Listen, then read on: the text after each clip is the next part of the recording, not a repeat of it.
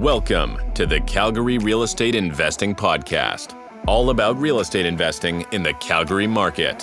And now your host, Corey Peckford. Hey guys, on today's show, I had the pleasure of speaking with Brittain. Zach's a realtor and a real estate investor in Kitchener-Waterloo area in Ontario. He's definitely a great guy and a lot of fun to chat with. He's also a regular guest on the Canadian Real Estate YouTube channel. We talked about the current market, working with investors. Also, we dive into tiny homes and backyard suites. I think you'll enjoy the show. Hey, Zach, welcome to the Calgary Real Estate Investing Podcast. How's it going today? Good. Like I was saying before we got on, bank holding me up a little bit today. There, some trouble getting some payments done, but it is what it is. Easy days. It's summer, easy days. That's good. That's what we want in the summer. Can you start off by telling our listeners a little bit about yourself and where you're located? Yeah. So I'm in Kitchener-Waterloo, Ontario, Southern Ontario, baby. Full-time real estate agent, full-time investor in real estate. Me and my partner, Matt, we help clients buy and sell properties. Over about 50 to 60% of our business every year is investors. And like us ourselves, we've been investing in Waterloo region real estate for 5 years now. Personally, for me, 5, Matt, longer, but we've been in business here for 7 years. Nice. That's awesome. And what's keeping you busy these days? I know we said summer vacation, but are you actually getting any vacation? We did. So I turned 32 first week of July. My partner, Matt's the same age. We're having kids, man. So I got a 6-month-old. He's got a 1-year-old and another one on the way in the fall. Not too much action when you're outside of the family and the business life when you got little kids. Here in Ontario, cottage country is huge. So if you're anywhere about 2 hours north of the GTA, freshwater lakes, nice cottages. So we went up to Parry Sound and went up to a campsite that we got a bunch of friends that go to. We stayed in the hotel for the nights, but went into the beach for the day. Other than that, the farmer's market and, go see grandma and grandpa is about as much vacation as we're getting in for the next few months. Nice. Yeah. When you got little ones, just getting out of the house is a win, right? Yeah, we have an easy baby so far. So that's been fun. But aside from that, summer, I always thought that summer would be really busy in real estate. It's kind of not. Spring is wild every year without fail. But summer, clients they're off with their kids that are off on school. They want to move into the family home. I got a lot of investors right now that are, hunting deals, but our local market kind of taking a little bit of a deep breath. So those investors are yeah, we're actively looking, but there's not a ton of inventory because, a lot of people are just kind of saying, hey, we want to know what's going on. So we're just doing a lot of strategy planning. And then for a few clients that are active, show the homes and throw in some offers that make sense and go away with it. So that's pretty much all we're doing the last couple of months here. Yeah, for sure. Alberta is pretty similar. My experience in Calgary, the spring market was insane. Yeah. And I have noticed it has pulled back with my buyers, that kind of thing. But our inventory still remains low and definitely still going into, multiple offers, that kind of thing. Yeah. But the frenzy isn't quite as much there. Just people are looking at the summer vacation and just trying to take time. Before I got into business, I was like, oh my God, I'm going to be crazy busy till the fall. And then it'll start to slow down. Other way around. Usually July and August is pretty chill. And then September, October, November, holy crap, everybody needs to get their deals done or moved before the end of the year. It gets busy again. And for us, especially this year, interest rates kind of kicked the teeth out of some buyers and some sellers. They're just you know what, maybe we just won't pull the trigger. So a lot of our people are just, getting their properties ready for the fall maybe. Or, hey, let's start making some calls to the mortgage broker. Let's start having some conversations about the portfolio with our agent and our advisors, figure out hey, should we be making moves before the end of this year? Or is this maybe more, next year stuff? So a little bit more planning than action for me and a lot of my people, I think this summer, which is honestly welcome for me. We got a little kid at home and, the market's not necessarily commanding, a ton of action right now. Yeah. Are you guys going into multiple offers because of the low inventory, that kind of thing? Or were you in the spring? Good question. So Calgary's market in terms of how much competition there is, I feel is very similar from what I know to my market. So we've had below 2 months of inventory for over 7 years straight. Oh, wow. Strong sellers market, it's crazy. But, we still have over less than 2 months of inventory right now, but we're only seeing multiples on stuff that's priced holy crap low or stuff that's primo location, premium condition. So if you're priced super low, no matter what, you're getting tons of offers. If you're premium location or premium condition or both, then you're getting a ton of offers as well. Most of the stuff in between, you might see 1, 2, or 3. Whereas like this spring, you're seeing 5 to 10 on everything. 5 to 10 offers on virtually every, especially every freehold property pretty much. Crazy. I don't want to like overgeneralize this, but there can be a difference between if I'm working with an investor client versus a client, say, that just needs to live in a property. They're just looking for a property for their family. Not all, but some investors. As soon as the numbers don't make sense, they're out. And what I found was if they're buying, like, if I've got clients from, say, Ontario or BC, and maybe it's their third property, the urgency isn't there the same as, me and my family need a place to live and we're going to have to rent or we're going to be homeless if we don't find something, right? So I found that in some of those cases, because the market was so hot in the spring, some of my buyers kind of disappeared or they just kind of sat on the fence and just didn't move on anything. Yeah. My investors were 50-50. My homeowners were like either, you know what, we're going to come back next year and see what happens then. Or it's like, no, it's happening now. So for like owner occupiers, it was yes, like this has to happen, or you know what, we're going to wait till next year. And then my investors 50-50, especially if they were looking to offload and sell properties. If they kind of were at the tail end of the spring market or missed that spring market, where you're straight up just telling them, hey, look, what price points that you were looking at in the spring, I'm just not as confident in that right now. So if you don't need to sell the property, then maybe let's spend the next 6 to 12 months, maybe updating some of the units or adding some features or increasing the curb appeal or having conversations with the tenants about, moving out if that's what they need to do to position the property for either a refinance or a sale maybe next year. That's why I said like a lot of our right now is a lot of more planning and strategy for our investor clients, because those home run deals and the market conditions are just a little bit softer than they were, let's say 4 or 5 months ago. Yeah, that makes sense. Just to kind of get more of your backstory, how did you get started in real estate investing? Yeah, like what's your journey look like? So I always had that investor mindset since I was about 18. I kind of understood like, don't spend more money than you make, save money, put it in an asset that's going to increase in value over time. Like the basic idea of investing. My mom gave me the book, The Wealthy Barber, and I didn't read. I moved out of the house when I was right done high school. And she's like, no, like, please, like save your money, basically. And then when I was in college, OSAP, the Ontario Student Assistant Program, that's how you get like student loans. I didn't need it for my tuition because I'd saved my money to pay for my tuition. And I worked in the summers to pay for schooling. But I took an OSAP loan and used that to invest in my TFSA, to invest in the stock market. I was buying some, low risk ETFs and, lost a couple $100 and then made a couple $100 and like broke even. Was like, I can't be investing with money that I have to pay back to the government. This is way too risky. Stepped back and started reading like just a lot more on investing. So it started with the stock market.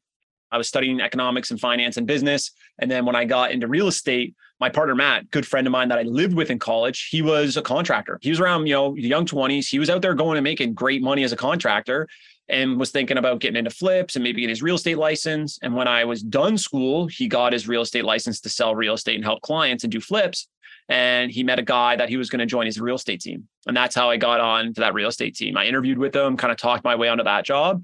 And it was just a natural progression. Once I had enough cash stacked up from selling properties, I had to go buy my first home, and I wanted it to be an investment property because it was just me and my wife.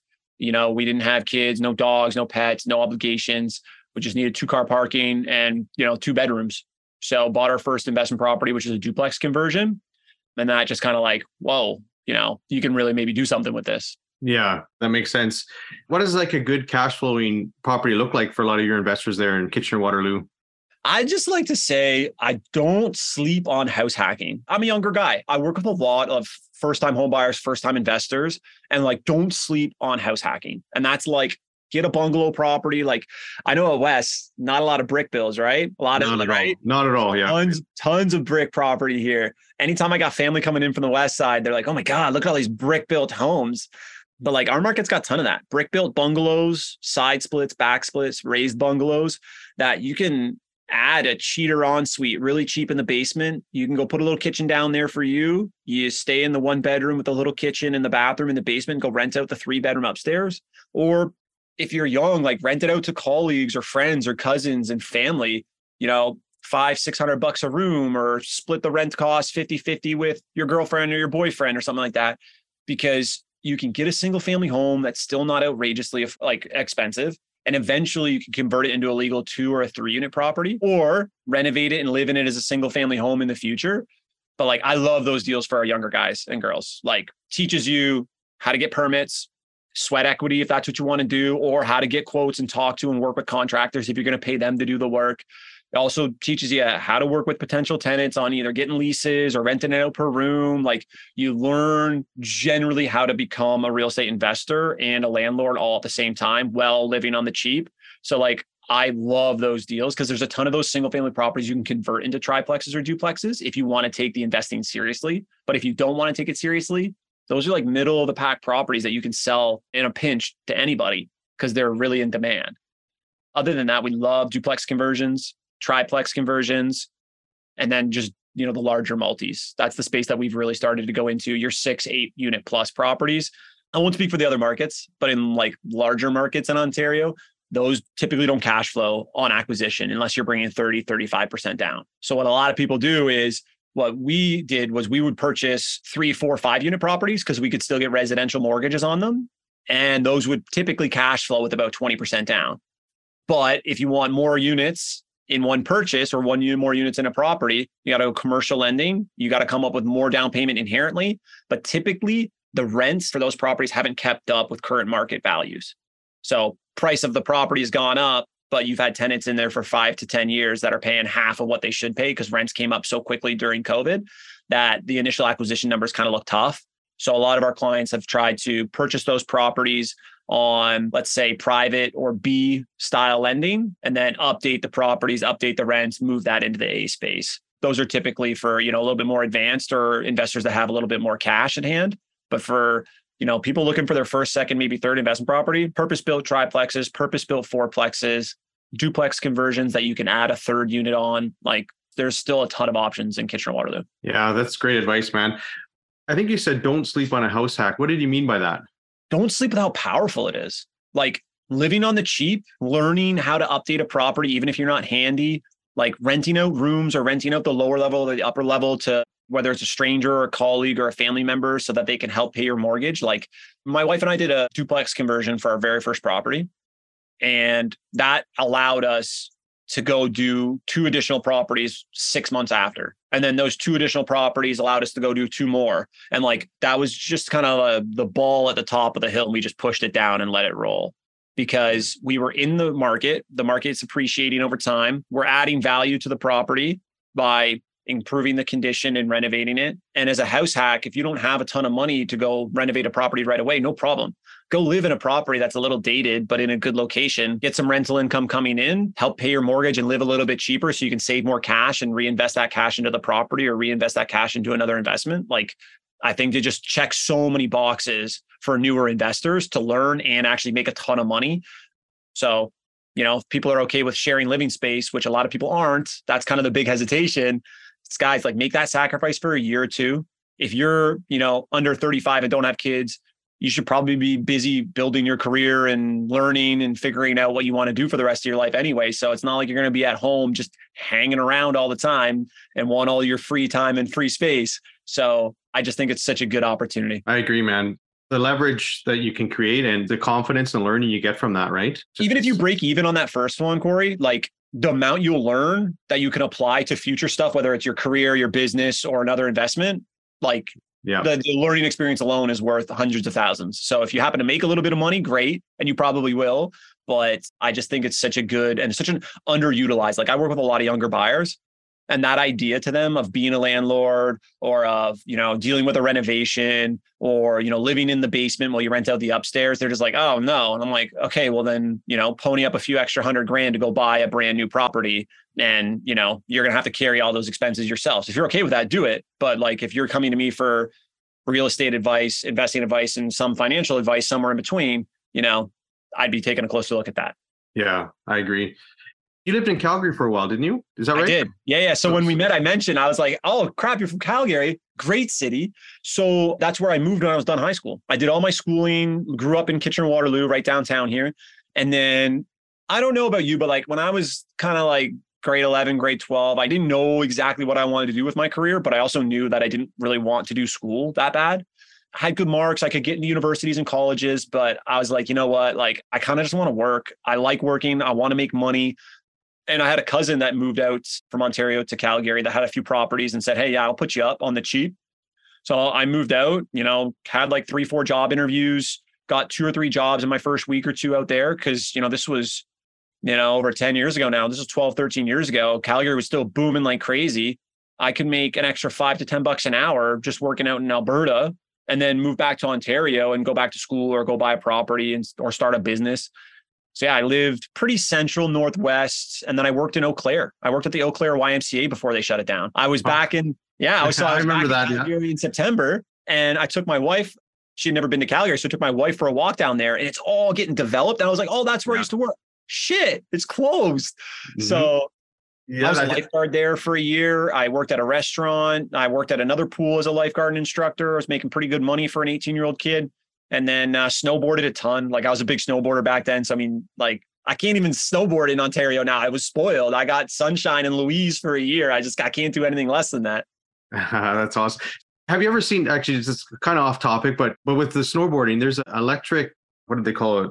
Longboard you can get now. And you have a controller in your hand. A buddy of mine kind of got me into it. And it feels like you're snowboarding or you're surfing on pavement. It's wild. Like it has the rubber tires, and this thing can rip, man. It's a longboard, right? It's a longboard, yeah, but it can go. It has a brake, and it can go like 50K an hour. 50K on a longboard? And if you're crazy enough to do it, I can't do it. I might get that 20K mark, 22 or something, but I would kill myself on a normal board. But this thing actually, it's amazing how quickly you can figure this thing out. That's sick. So we have an Iron Horse Trail where there's like an old railway that goes through the cities. And basically they just paved over it. And that's now like a walking trail to connect like downtown Kitchener and uptown Waterloo. That would be money for that. That would be fun. Yeah, you can travel up to 40K on one battery charge too. It's insane. That's terrible. These things. Okay, so let's dive in. Part of what our conversation today is going to be about ADUs and tiny homes. So what is it? Auxiliary dwelling unit, right? Yeah, additional dwelling unit, auxiliary dwelling unit. Do you guys have that? You guys have like lane houses or coach houses in Calgary, right? Yeah, it's like a carriage. Or are they like, is it like a gray area? Garden suite, that kind of thing. But they tend to not be, at least in Calgary, they're very expensive to build, and the ROI. So if you build one in your backyard, it's going to take you, maybe a $300,000 investment. And then it's basically more practical if you have maybe a reason to have one. So maybe you want the in-laws close to you, that kind of thing, or your parents. But as an investor, it's certainly not really cost effective to do that. It's more cost effective to legalize a basement suite or that kind of thing, or basically take a lot and start new with a fourplex, that kind of thing, or duplex, right?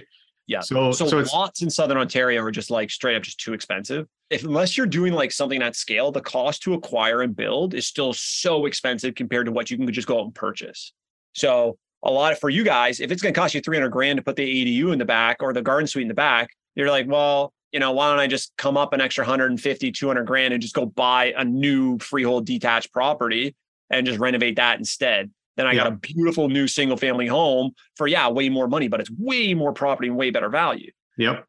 So it's kind of like sometimes people buy the old bungalows, from the 50s and they're like, oh, why don't I just throw a second story on it?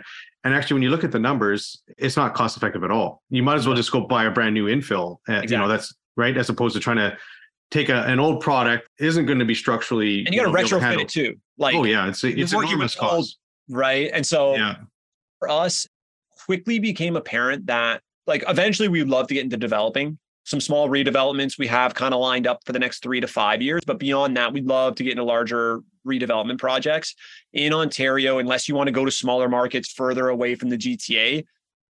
Buying good cap rates and cash flow positive properties and good multi-units at a good cost per door is tough. Even in our market, it's tough.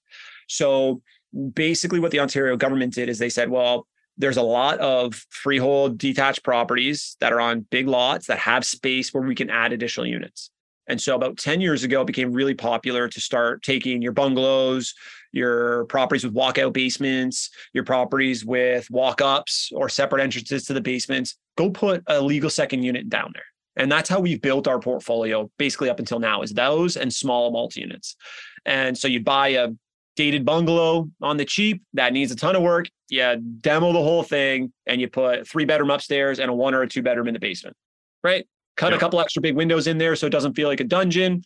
There you go. The numbers of those still make sense. But where it gets really juicy is if it's going to be too expensive for me to go out and buy and do that to a new property, to do a duplex conversion to a new property, then what we're going to start doing is we're going to start adding units to properties we currently hold that allow for it. So if it's going to be too competitive and too expensive to acquire new property in the market, we'll start adding ADUs or third units on our properties that are duplexes, or fourth units on our properties that are triplexes if they allow.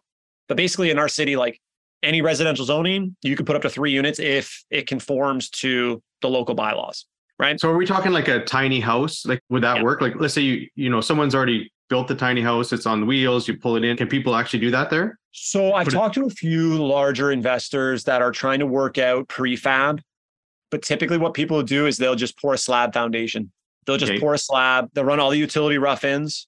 So everything on it, except for water, is separate. You have like your own water drain, but you have to connect it on your side of the property. So it's only one water source from the city. So that's kind of annoying. But other than that, like pour the slab, you can we're building an 800 square foot ADU on a property that we converted into a duplex last year. We just started it. We're pouring the foundation next week. And so what kind of cost? So 800 square feet, it's a little bungalow, is it? Yeah, it'll be a bungalow. Actually, that's a good size. So, but it's on a slab. There's no basement. Yeah, so no basement, but like the primary bedroom big, second bedroom small, but you get an open concept living kitchen. You get 2-car parking. It's a small bungalow without a basement. So young professionals, old couple, single individual that wants a nice space and an office to work from home. Boom, perfect. And like if you're GCing it yourself, you could probably build it, depending on how big and how nice you want to finish it, between 2 and 250. Let's say a quarter. $250K safe. If you want to go over the top, spend up to 300. But I can rent that out for 2,500 a month. So I can build it for 250K and then I can rent it out for 2,500 a month. So like I can't acquire a brand new 2-bedroom unit for less than 250 grand, but I can build it only if I actually have already acquired the property. Yes. So you already have the land. You already have the land. You have the space. So why not put another unit? Exactly. And so what a lot of investors will do too is, like us, like we kind of hit a financing wall where we are now having to jump up into commercial financing for virtually all of our properties, which is fine, just a natural progression of our growth. But where I was going with that is if you have a ton of equity in your properties, then you can access that equity. So you can just take the HELOC, go build the ADU in the backyard of your property, and then put a brand new mortgage on it. So the very first property that I purchased is a crappy bungalow. I call it the cat pee house because it stunk like cat pee. That's why I got such a good deal, boys and girls. That's how you get the good deals. That was a smell of money. And so if you haven't heard of it, pro tip for any of the people that are going to be watching and listen, Kilz, Kilz, the paint product that gets rid of the smoke smells for like fires and stuff. Yeah. Money for animal smells. Money. Oh, I'm sure you know ozone as well, right? Ozone treatments. Yeah. So I haven't had to ozone yet. I've heard mixed reviews from some of the people that I know on that. Some people swear by it. Some people like, we've done it for like pot smell, for cigarettes, for like, somebody burnt the stove in the upper cabinet. Yeah, we took all that out, ozoned it, good to go. But for us, we, bought a shitty bungalow for $425,000, converted it into a legal duplex. This was 4 or 5 years ago now. Mortgage term is going to be up next December. I'm going to take a HELOC on that property, use the HELOC to go build the ADU before the mortgage term is up. And then once the mortgage term's up for renewal, put a new mortgage on it. No money out of my pocket to build the ADU. And I'm going to add about $2,500 a month in additional rental income. That's awesome, man. Then with the prefab thing, you said you looked into it because you would think that would be a lot more cost effective. Someone was just like, what would a prefab? I have no idea. I couldn't get answers. So we started talking to people about that. Some larger commercial mortgage brokers, commercial financiers, and commercial investors, they have relationships with regional builders. So if a builder has a build site, they can just slap up 5 to 10 of these prefabs, load them up onto a truck and go deliver them. Then I think you see the utilities, you basically your sewer, your power and water, and you're done. That would be. You do the rough-ins, get the inspections for your utilities and all your runs for that. Get the foundation poured. Foundation's poured, they show up and set it all up. I see potential in that. The only tricky thing with that is going to be you'd need to crane it because a lot of the problems with the ADUs is you need distance between the neighboring homes. Yeah. So you have a house, I have a driveway right beside it. I need a separate laneway for EMS and fire to be able to get to. And, there's only a few areas that have really big frontage where you're going to have so much room that's never going to be even close. So how common is the back lane there? Couldn't they haul it down the back lane and bring it in? No back lanes in Ontario, baby. Not like Calgary. Calgary has a ton of them. Not every neighborhood, but we have a lot of back lanes. So we have no back lanes, but we have street parking during the year. So except for the winter, you can just park on the street in front of your house. Okay. But no laneways. Interesting. And then how hard is it there to legalize a suite? So Calgary has an amnesty period. I've kind of covered it in other episodes, and seems like every municipality in Alberta has a different take on legalizing a suite. How difficult is it there? Most of Ontario is like, yeah, we need your units because we have such a huge shortage. But the municipalities are super different on how easy they are to work with and how difficult they are to get permits approved and actually like inspections passed. So Kitchener, our home market, amazing. They're basically being like, we want you guys to permit it and we'll work with you to make sure we get it done, as opposed to being really, really difficult in getting permits and inspections passed. Because their model is, we'd much rather have people at least permit it and try to do it legally than people just making the process so slow and difficult that people just do unpermitted work, right? And so basically in our city, if you apply for a new permit, if it's residential, so 10 units or less, you don't need site plan approval. You just submit the permit application and they have to get back to you within 10 business days. Wow. So they'll give you a yes or a no within 10 business days. Perfect. They give me the yes. I start the demo work. I booked a pre-site inspection. Inspector shows up within a week or less to come look at the property after it's been demoed. Awesome.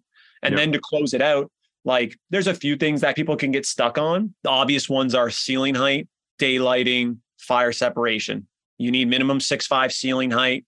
You need a minimum percentage of daylighting, right? You need interconnected fire alarms. And you need to basically make, like, if you're making a basement suite, Corey, they have to be completely separate boxes. That's the way I describe it. Is so like, what about heat source? Is that shared? That can be the same. So what you do is you just install a smoke detector on the furnace so that if there is a fire, furnace turns off so it doesn't blow smoke or fire. I love that. Alberta, Calgary, they need to pick that up and start doing that, because you have to do separate heat sources. So Calgary has an amnesty period based on when that suite was installed. So if it's after 2018, it's not a part of the amnesty, and that's Calgary give investors a bit of a break, or homeowners, but every other municipality, if you're like in Red Deer or any other place, Edmonton, they're going to make you pull out all the drywall in the basement, enough to get all the plenum separated and 2 separate furnace. So, you must just add $25,000 to your plan here, because that's what they're making you do. And all those problems just make it more attractive. Just go either buy new or go, buy something else. Or they just leave it illegal because it's like, this is ridiculous.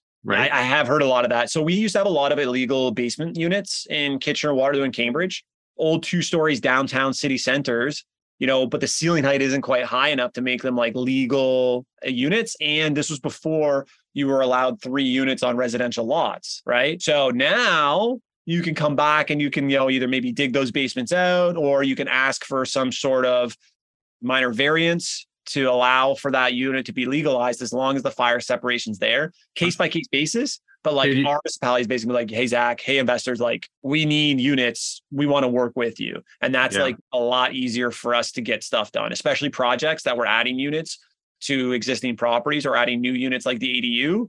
Like, don't get me wrong, there's hiccups like any building, any permit anywhere, but much better. Can you just rent it to short people? Kidding. That's a dad joke. You can. And as a tall guy, yes. Yeah, you are tall. Guy? You are tall yes. guy, yeah. So the tiny homes, ADUs are starting to kind of pick up some momentum, right? Do you see some sort of bottlenecks with infrastructure? So I know, like with the electrical side, sometimes, transformers have to be upgraded, and good question. Sewer lines. Like if everybody's like, I want an ADU in my backyard, and I'm sure at some point, like right now you're fine, but at some point the infrastructure is going to be overloaded and the city's going to have to do something about it. If I had to guess, I bet you it's going to be the parking that's going to hold people back, as opposed to like the actual like utilities. The reason I say that is there's minimum requirements for parking for units. They'll give you more forgiveness. So like if you're in the downtown city centers and you don't meet the parking ratio, so like X amount of parking spots for X amount of units, they'll give you variances for that, so that you build. Which makes sense if you have the infrastructure in place and people are walking and taking the train, that kind of thing, right? Like exactly. They don't. So you guys have the train there. You guys got the tram. What do they call it again? The LRT. Yeah. Yeah, so we just got that about 2-3 years ago here in Kitchener-Waterloo, and they're extending it out to Cambridge. I'm like, you guys have no idea what Kitchener-Waterloo and Cambridge are. It's just 3 old cities that grew into each other about an hour and a half, southwest of the GTA. Yeah. Right? But the LRT will be the light rail transit that connects all 3 of those cities. So if you're close to that, then they'll forgive you on the parking. But we haven't had any problems with electrical or water. There's some local municipalities, like smaller townships, like close by, that a lot of locals from the city will move out to and then just commute in, towns like 30, 40 minutes away. And a lot of those towns have had problems growing because of water. They can't get the water out there. They're fixing that now because it's all surrounded by farmland that they're going to develop. But here in Kitchener, don't foresee that being like a major problem in the next, 5 years. They're pouring so much money in infrastructure here. Yeah, that's great. Hearing some people call it a housing crisis now. It's no longer it is. Or emergency. Emergency is the other one, right? It's like, oh, it's not a crisis, it's an emergency, I've heard. And ever since I've been in the business, we haven't had inventory and they can't build them quick enough or cheap enough. So there's no incentives. Like for me to go out and want to develop or go build, it's insanely expensive. Like, yeah, don't get me wrong. I think there's a lot of builders and developers and big time investors that are making a ton of money, but it is so expensive and time consuming to actually go and build shit here in Ontario. It's a problem. Yeah, I agree. And then the recent legislation changes in Ontario, could you maybe just cover that a little bit, where they've kind of almost opened it up? Is it 3 and up to 4? Yeah. Is that what it is? Yeah. So basically, assume if you have a residential lot, you can put 3 units on it as long as it conforms to a local municipality. So if it meets the requirements for the ratio of square footage of living space to the ratio of square footage of the lot, if they have the proper ceiling height, the proper daylighting, the proper fire separation, the proper utilities, like all of Ontario is basically like, we need units. Let's see if we can't redevelop existing residential areas, because you have detached homes on nice big lots that instead of using it as a backyard, maybe we're going to put another unit or 2 back there. And that's Ontario wide. Municipalities basically say, yeah, we adhere to the Ontario rules, but they have to fit, our local city rules. So, you still need to know things like heritage districts, like parking requirements, like setbacks, like minimum or maximum square footage and daylighting requirements if you're adding units. But like straight up, cities in Ontario need to build more units, and Ontario government's basically be like, we don't give a shit, figure out a way to go build more in your area that already has residential properties. Like, they're opening it up. That's a simple Zach Brittain explanation. Ontario government is like, yes, let's build. We're not going to do anything about it, but we are going to let small to medium-sized investors, we're going to give them a little bit of a win here so that they can add more units. Yeah. Yeah, that makes sense. Let's talk about the one you're building and designing. So you said 800 square feet. Did you find that was the sweet spot for one? Like, or was it based on your lot size? You got it. Is that what it is? Would you have gone bigger had you had a bigger lot, or is there kind of a price point or size? I think up to 1,000 would be great. Those are just hard based on the lot sizes and the houses that are already on those size of lots. So let me paint you a picture here. I've been around Calgary enough. You guys have, lots of bungalows and raised bungalows in some of the neighborhoods. They're about close to 1,000 square feet, maybe 40 to 50 frontage, maybe 100 to 10, 120 deep if you get a nice lot, right? And then you got the laneway out the back, right? So those ones, you can't build the ADU as big as the existing property. And it cannot be as visible from the front of the house. So it's not like I could go build a 2-story ADU to add more square footage, because then I could see it from the street. Okay. So you just think about it. If I'm a city planner, I can't have people go in and change the look and feel of a neighborhood by building monstrous properties in the backyards. So it has to be, how do I add units without completely changing the neighborhood in a way that it'll actually be quality living spaces at the same time? Take those 3 kind of variables, mash them together, and you get ADUs that are a percentage of the existing property's square footage. Okay, that makes sense. Based on the lot that existing property is on. So if you have a small house, big lot, you have the lot size to build, but the ADU can't be bigger than that small house on that big lot. So you're looking for a medium-sized house on a big lot. That you can put at least two bedrooms. I'm sure you were looking at least 2-bedroom, right? Yeah. And if you want, so you can do basements in these, but then you're excavating, dump costs, and way more concrete costs. So you really, like, we had a client purchase one. We helped a client purchase one, 3-bedroom upstairs in the bungalow, 3-bedroom downstairs in the bungalow. That was the legal duplex on the property. Then they built a 2-bedroom ADU in the backyard, and the basement was like 10-foot ceilings, primary bedroom with an ensuite, den in the basement, upstairs, open concept, 3-piece fancy bathroom off the kitchen, spare bedroom on the main floor, like done to the nines. I'm not building ones that nice as an investor. Those just don't make as much money as they cost to build for me. But like you can build some sweet stuff. But that 2-bedroom unit, best case scenario, you put a basement in it if you can afford it. But if it doesn't make sense, even a big 1+ den in the back, like perfect. You got to think like, who am I renting it to, right? I'm renting to an old couple, a single individual, or a young couple. If they need 2-bedroom, they're renting a townhouse, a stacked townhouse, or a really big 2-bedroom condo. Yeah, that makes sense. I like that you can build some sweet stuff, sweet. Oh, like that. Come on. How hard is it? Sometimes on the news, you hear a renter, those professional squatters, that kind of thing, end up in a property. And it seems like Ontario has some of those horror stories that come out. And to me, I would be honestly afraid to own rental properties if I lived in Ontario, because it seems like you guys have a delayed system like to deal with some of these people. And so how do you avoid that as an investor in Ontario and keep yourself, so you can sleep at night? The only way to avoid the problems is to get good tenants and have good relationships with them, straight up. And even then you're rolling the dice. People change, their situation changes, communication breaks down. Or they're maybe being deceitful, right? Hey, I'm a great person. And then you find out they're not. So we have over 20 units now. I haven't always had that many. We've slowly added to that, but I've had one tenant that we've had to evict in the 4.5, 5 years I've owned rental properties. That was probably about a $10,000, $15,000 mistake. They were late a few times. We let it slide because they had good communication. Yeah, no problem. They were late again. We served them the proper notice. They were late again. We served them eviction notice. Then they just stopped paying altogether. Took us about 6 to 8 months to get in front of the landlord and tenant tribunal. They ruled that you needed a payment plan. You do the payment plan. They mess up on the payment plan. You submit more paperwork to evict them again. Then it's a few more months until they're out. And that's a nightmare situation. You're carrying a property that you're not getting any rent. They leave the property. It's not clean and in good shape. I got to clean up their whole unit, invest some more money to clean it up and make sure it's nice enough to rent out to the next person. All the while I'm not getting rental income for it. So it is a huge downside. In Ontario, as a real estate investor, I get why there are rules and regulations in place to protect tenants. There's a lot of good people and a lot of bad people out there. It just takes one bad apple to kind of ruin the party for everybody else. And so I think, it's the bad stories that make the news too, right? I mean, a lot of people are having success. They're not having these issues. It's like those few really awful stories. Those are hitting the news for sure. And all the good stories are just, things are working out like they should. Everybody you don't hear about them. You don't hear about them. Yeah. And so I can say only one out of the 40 plus, 50 plus tenants I've had, I'll take it. But that is a big concern for us long term. If we really want to aggressively grow a portfolio in Ontario, I don't think the rules and regulations are going to be more in my favor as a landlord. And me and my team are pretty conscious. We have some properties that are really nice and we have some properties that need a little bit of work and everything else in between. But we want to be good landlords. If we are good landlords, we have good relationships with our tenants, right? They're a part of our business. Do I want to be their best friend? No. Do I want them to know that we want to do the right thing and help them no matter what? Yes.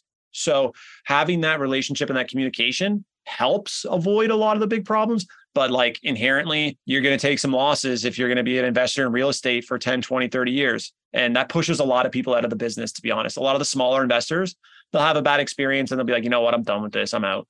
Yeah, I can see that. How do you deal with rent caps there? So what kind of stuff are you dealing with? Because I'm just curious. You guys have rent caps? No, we don't have them here. The market dictates our rental rate. So say you do a year lease in Calgary or in Alberta, you do a year lease, right? I'm assuming that's standard. Yep. Any point in the year, can you bump it or after that? No, you have to wait the year. Yeah. Once you agree on the price, then you move in, but then you can increase it at the end of the 1 year. So at the end of that year, you say, look, your rent's going up $150. They say no. Yeah. They got to go. Then that's right. The lease is done. They have to move up if they don't agree to the new rental. Our leases go month to month and the exact same lease rules apply after that first year term is up. But a big reason why we like the duplex conversions and we like the ADUs is because if they're built after November 2018, they are not subject to the rent controls. So Ontario government comes out with, here's the maximum you can raise your... Can you say that one more time? So if they're built after November 2018? Built after 2018, the same rent control rules do not apply. Oh, I didn't know that. That's interesting. So that's why I have a bungalow, right? Yep. Main floor, original unit. New unit I put in the basement after 2018 is not rent controlled. So the basement, I can raise the rent every year. Right. So as an investor, it's more strategic to buy a bit of a newer suite property then, obviously. So that's why you build something that's, all the units are brand new after 2018. Or you build a property that you're going to add a bunch of new units to in the first couple of years, because then those units are not rent controlled. So the same rules do not apply to the rental increases for units built after 2018 in Ontario. So for our duplex conversions, half the units of most of our duplex conversions aren't rent controlled. So if rents take another jump up, lease terms are up. Hey guys, rents have come up $500. Yeah. What can you afford? Yeah. Well, that's interesting. And then how common are short-term rentals, so STRs, in your market? Are many investors doing them? It was hot about 3-4 years ago. I've seen a lot more of those properties come to market and sell in the last probably 12 months. So people who bought in duplexes, triplexes, fourplexes, and they've updated those units so they're nice and new, and they've been running them as short-term rentals. And now they've appreciated, so much so that they think they can dump them. So they're selling like a vacant triplex or a vacant fourplex. And I don't know about you, but multi-units where all the units are vacant and the property's in good condition, those are very attractive for a lot of investors, because they can go in and they can just start running a short-term rental as well, or they can go charge current market rents because the property's been renovated and it's in good shape, and they get the units vacant. They don't have to deal with adopting tenants. So, a couple of agents that we know, a couple other investors, they have some short-term rentals, but it's more popular in like cottage country. So or beach country. Like you want to go, sense. Right? You want to go to Wasaga, you want to go to Grand Bend, you want to go Fort Erie, you want to go down by Sarnia, or you want to go to the Muskokas, go get something close to the water or something close to the beach towns. Do the short-term rentals there, because the numbers are just so much juicier. In the cities, you could probably make almost double the rental income, right? But you're going to have some months where you have 20% occupancy, other months you have 100%. So you got to be willing to ride that wave. And if you have it managed, the costs are quite a bit more to have it managed as well. Yeah. So that kind of thing. My partner, Matt, he closed on a cottage. He got a waterfront cottage this year. He put it up late in the season, but was already booked for the rest of the summer. And easily. A bunch of his neighbors on that same lake, they do the same thing. They'll take it 1 or 2 weeks in the summer and then rent it out the rest. But in the cities, I still think that if you want a consistent growth strategy, long-term tenants, you can use that rental income to help support your mortgage financing, your refi, or future acquisitions. If you're doing a short-term rental and you haven't been doing it for more than 2 years, you can't use that business income to support any lending. And it's harder to get insurance. It's harder to get mortgage financing on short-term rentals in Ontario. So for me as a long-term investor, not a huge fan of them, but if you want something the financing can be pretty challenging. So obviously a lot of investors are being strategic. Yeah, they're basically saying, okay, it's going to be a long-term rental, and then in the end, they just turn it into a short-term rental. Or they can say that I intend to use it as a long-term rental, and maybe they change their mind if that's within the rules, whichever mortgage financing they're getting, or they're going to B lenders, commercial lenders that are open to those types of things. I heard recently a mortgage broker was telling me that some of the lenders, they'll look at your addresses. They know, okay, this investor owns multiple properties. Yep.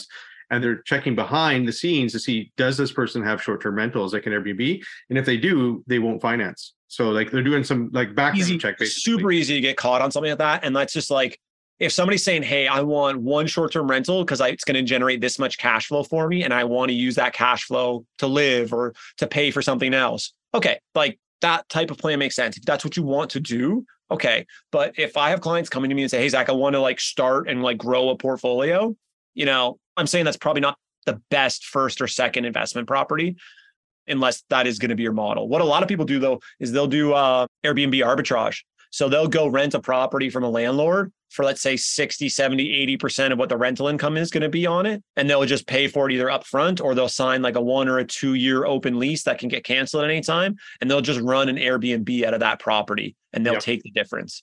That's much more common because the owner of the property has a long-term lease that they can show for their financing if that's what they need. And then the Airbnb arbitrager, they're the one that's organizing the cleaning, doing the bookings, collecting the income from the Airbnb to support their income. So it's just not my cup of tea. Yeah, for sure. Okay, we're getting close to the end of the show here. It's been great chatting with you. To finish off, I'll just do a few personal questions. So what's a favorite book or movie of yours? Okay, favorite movie. Oh, that's a good question. I used to be really into movies. Snatch, awesome movie. Yeah, it's been awesome movie. That one's so good. It's so clever. And just the slang, the gypsy and the English slang that they have in that just kills me.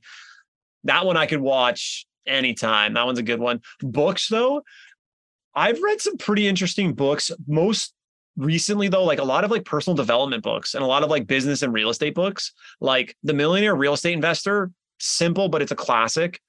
The Intelligent Investor for people that are interested in stock stuff, like how to find value, buy it at a fair price, hold it forever, like really simple shit.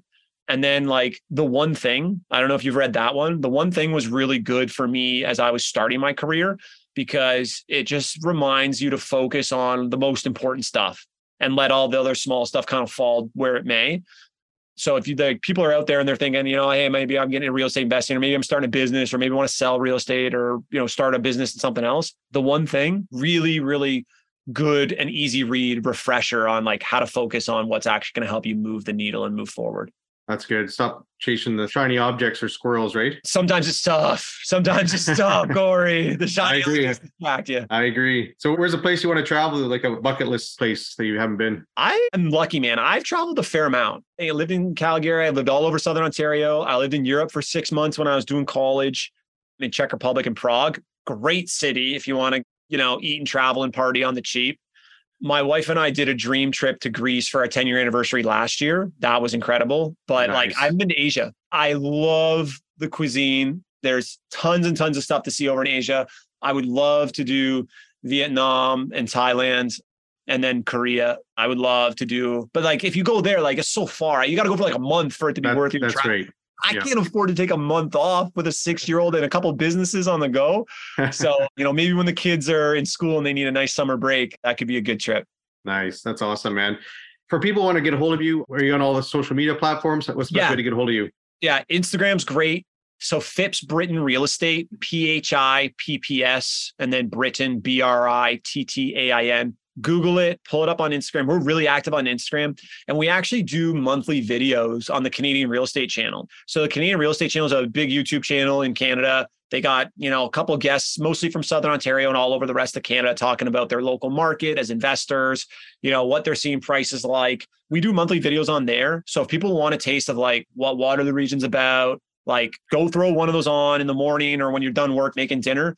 Like we talk about prices, rental income, what developments are happening, what we're seeing in terms of value for investors, and just like a quick and dirty way for people to get an idea of what Waterloo region's all about. There's like 80,000 subscribers on that channel, I think. Right? It's almost 90,000 now. Is it 90? Wow, it's big. That's what I'm talking about. So my YouTube channel's not there, but Instagram's the best. If you guys just want to, like me and my teammate Derek, we run that. Like it's not like some other company or some bot. Look, Corey, we're looking to do 50, maybe 60 deals a year because I actually want to work with my clients. That's more than enough to support our business, but also not so much that I can't actually like commit to helping my clients run numbers, preview properties for them, like do all the little things to help them get successful. Yeah. And so like if people want to connect, they have questions from anything from private lending to acquiring your first property and everything else in between. Like we're an open book. We want to connect with the right people and build the right relationships. That's awesome, man. It's been great having you on the show and chatting with you today. Thank you so much for being on. Well, I can't wait to grill you about the Calgary market. I listened to the show because I like that market. I'm curious, but like I have some questions for you when we're done, my friend. But I appreciate having me on. This was a ton of fun. Awesome, man. Thank you. Yeah. See you guys. Hey, thanks again for listening to the Calgary Real Estate Investing Podcast. I'm your host, Corey Peckford. I'm an investment-focused real estate agent in Calgary, Alberta. I'm also an entrepreneur, Red Seal electrician, and I hold a Master Home Inspection certification. If you're thinking about investing in the Calgary area, please reach out and let me put my real estate expertise to work for you. I can be reached at 587-893-2272. Follow me on Instagram at PeckfordCorey, or my website is coreypeckford.com. Plus, we have a Facebook group. It's Calgary Real Estate Investing Group, so Craig for short. Please follow that. If you're getting great value from this podcast, please subscribe and leave a 5-star review. That would be greatly appreciated. Thanks.